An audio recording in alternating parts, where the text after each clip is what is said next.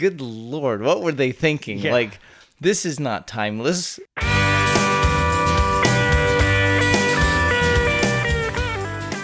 Howdy, you're listening to Come and Take It, a talk show about Texas by Texans, where three friends born and raised in the Lone Star State share our views on the history, culture, and just what it means to be Texan. I'm Mike Zolkowski. And I'm Sean McIver. And I'm Scott Elfstrom. The events that led to Texas independence in 1836 have naturally had a lasting effect on our state's history and culture. The touchstones of Goliad, the Alamo, and San Jacinto still resonate today. They're more than just stories in the history books, though. They have a physical presence, too. And that's what we're here to talk about today, the monuments of the Texas Centennial. But before we start, what's a great song about Texas? Well, I'll just say that one of my favorites is Lyle Lovett's That's Right, You're Not From Texas.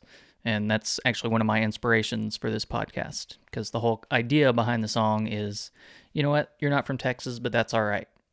You're welcome anyway. Well, I like Leaving Texas by iconic Jerry Jeff Walker. And it was a song that I would always carry with me because I've traveled so much. And every time I was flying over the border, I would pop in the CD, or later I'd dial it up on the iPod and listen to Leaving Texas by Jerry Jeff Walker. It still chokes me up. Well, one of my favorites, I have a lot of favorite Texas songs, but one of my favorites is Bosky Bandit by Johnny Gimbel, and it's a country swing song about a outlaw who's too lazy to work and too nervous to steal.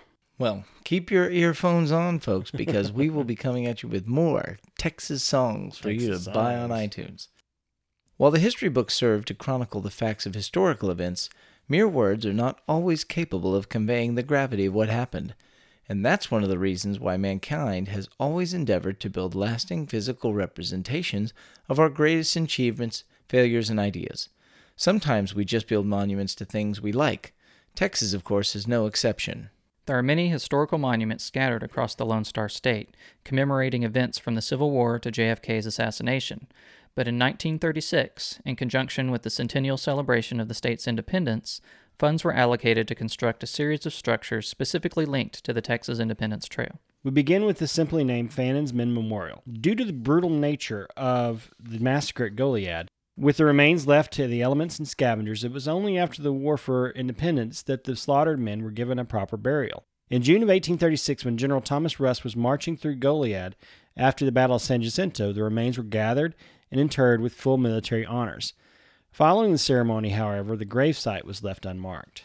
In 1958, a local merchant placed a pile of rocks on what he believed to be the site. In 1885, a memorial was erected in the city of Goliad rather than on the grave itself, spearheaded by the Fannin Monument Association and William L. Hunter, a survivor of the massacre. Many years later, in 1930, Boy Scouts discovered charred bones that had been unearthed by animals in the elements, and after research by University of Texas anthropologist J.E. Pierce, the authenticity of the site was confirmed. As part of the Texas Centennial, money was allocated in 1936 to build a massive monument from Texas granite, which was dedicated on June 4, 1938. The Alamo Cenotaph, also known as the Spirit of Sacrifice, resides in San Antonio's Alamo Plaza at the intersection of South Alamo and East Crockett Streets. It commemorates the brave heroes who served under Colonel William Travis and stood up to the Mexican Army under Santa Anna. The Cenotaph, as it is often called, was funded in 1936, started construction in 1937, and completed in 1939. The base, a slab of pink Texas granite, is 14 by 20 feet. The tower rises to 60 feet over the plaza and is formed from gray Georgia marble. It was constructed by the Rodriguez Brothers Memorials. While the overall design was done by architect Carlton Adams, the sculptor Pompeo Copini was commissioned to do the figures. Copini has actually got a lot of work scattered all over the state, a bunch of them in San Antonio, including his own tombstone. So why a cenotaph? Well, the word cenotaph is from the Greek words kinos and taphos, which literally means an empty tomb. Since the remains of those that fought in the Alamo were presumably buried or otherwise scattered, it's an appropriate tribute to their sacrifice. The sculptor Copini put a lot of work into getting the figures right, going as far as to work out the figures' musculature before quote-unquote clothing them in original clay models. His attention to detail shows in the wonderfully rendered final figures.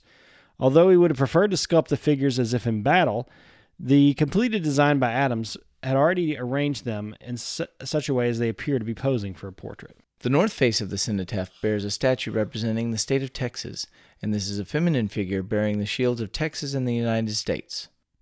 The east panel plays host to James Bonham, while the west bears Davy Crockett and Colonel Travis.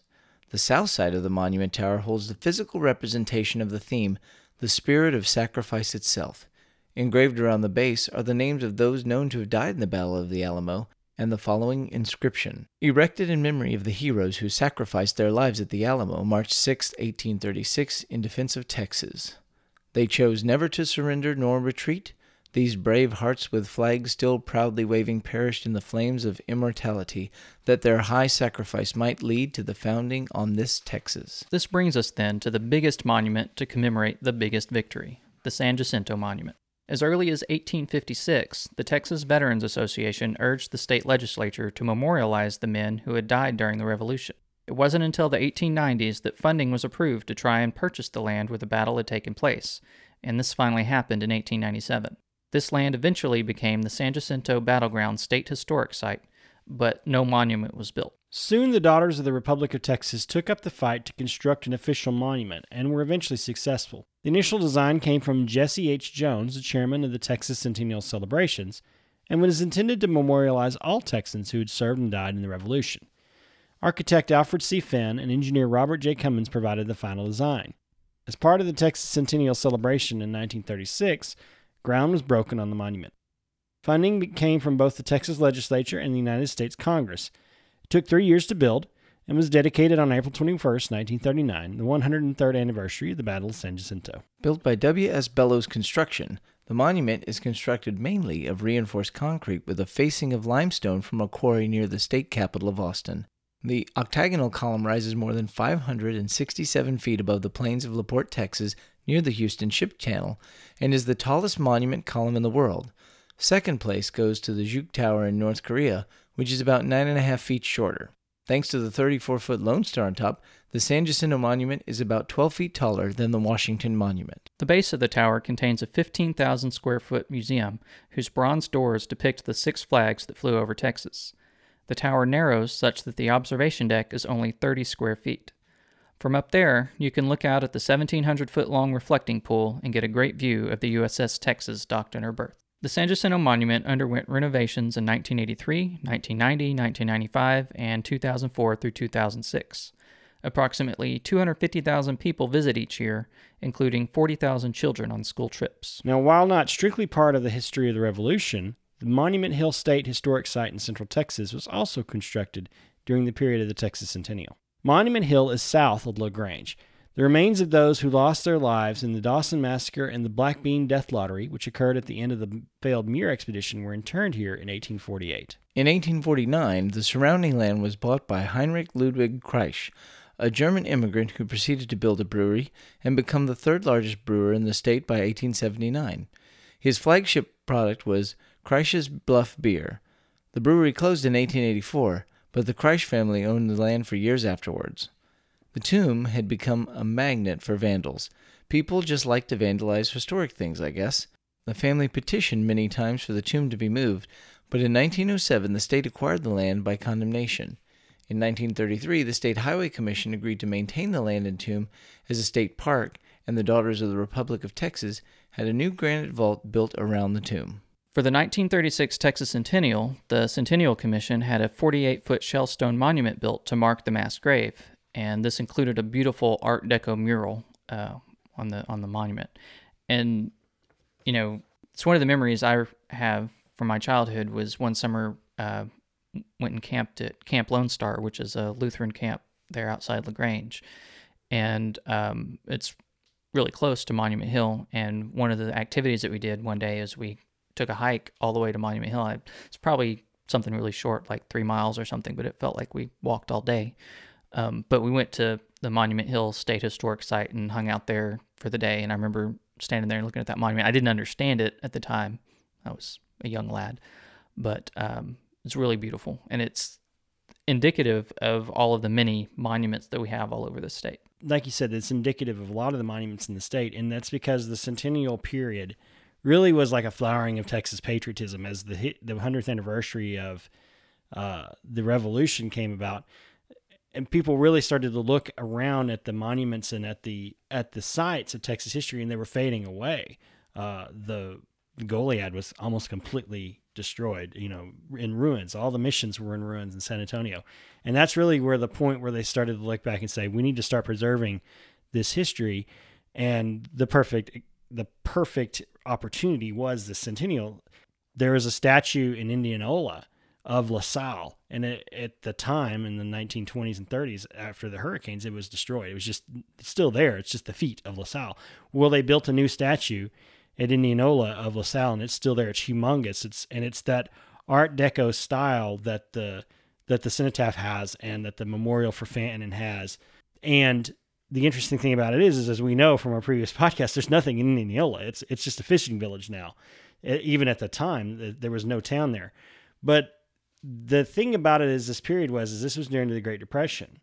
And so there was money coming in from the federal government, from the Works Progress and the PWA, from the Roosevelt administration, from the New Deal, to put people to work. And this was one of the things that they did, was they built all these memorials. And yeah, they built a lot of monuments, and something that I think we should have a whole episode on is they did the big central centennial celebration that they held it at Fair Park in Dallas, and they built a bunch of buildings. The buildings are still there, and that's what they use as a lot of their exhibit halls. Mm-hmm. But it's a huge thing. It's basically like a World's Fair that they had in Dallas. Yeah, and it was a centennial exhibition. Yeah, and a lot of people credit that event, that centennial celebration, and that time period of putting Texas on the world map. Essentially, it's like there was so much going on work-wise and celebration-wise that all of a sudden it got the news. Franklin Roosevelt came and visited the centennial celebration. Well, and that style that's at Fair Park, that severe straight line Art Deco style, is present in other places like the museum, the Texas Memorial Museum in Austin, which I believe you've been to, Mike. I have been there, but I want to talk just a little bit about. There's an interesting thing about 1936, and you talk about the Art Deco style, and you talk about, if you look at the art and the industrial design, you look at the monuments, there's something about that style. And then you look, and now go find something that was built in 1978. Yeah. And you go, good Lord, what were they thinking? Yeah. Like, this is not timeless, except for it's awfully timeless. Yeah. But there's something really like majestic about the way that these monuments and things are built. And in my mind, I'm just thinking about, we'll be around in 2036. Right. And what will the 200 years of Texas look like? Will we go back and build, will we do another round of monuments? Well, before we get there, we'll have to talk about the sesquicentennial. Right. Yeah, the 150, which we were there before. But, talking about the monuments again, the San Jacinto Monument, we mentioned that, more than 40,000 school children go there on field trips every year. Well, that was one of the things that I did. I think all three of us probably. It was like, but I mean, especially growing up in that area, that was one of the big things field trip wise that we would do. Just the way, kids in this area probably go down to the Sixth Floor Museum and Dealey Plaza and all of that. The history of Texas was right there, San Jacinto Monument. And it's one of those monuments, one of those buildings, one of those massive structures that you can't really appreciate unless you see it in person. Mm-hmm. And I remember as a young lad, a young boy, walking up to that monument and standing next to it and looking up and just being in awe. Mm-hmm. I can tell you that for a fact, I know there are people who both listen to this show and just people who are Texans who've never experienced any of these monuments and are probably unaware that a lot of these monuments exist. I mean, most people know about San Jacinto, but outside of that haven't seen any of the other monuments out there. Yeah, and especially the cenotaph, the Spirit of Sacrifice in San Antonio. It's a beautiful monument. I have vague memories of seeing it. I want to go back now and look at it again after reading about it and seeing the photos of it, because it looks pretty magnificent. The interesting thing about that one is it does draw the eye.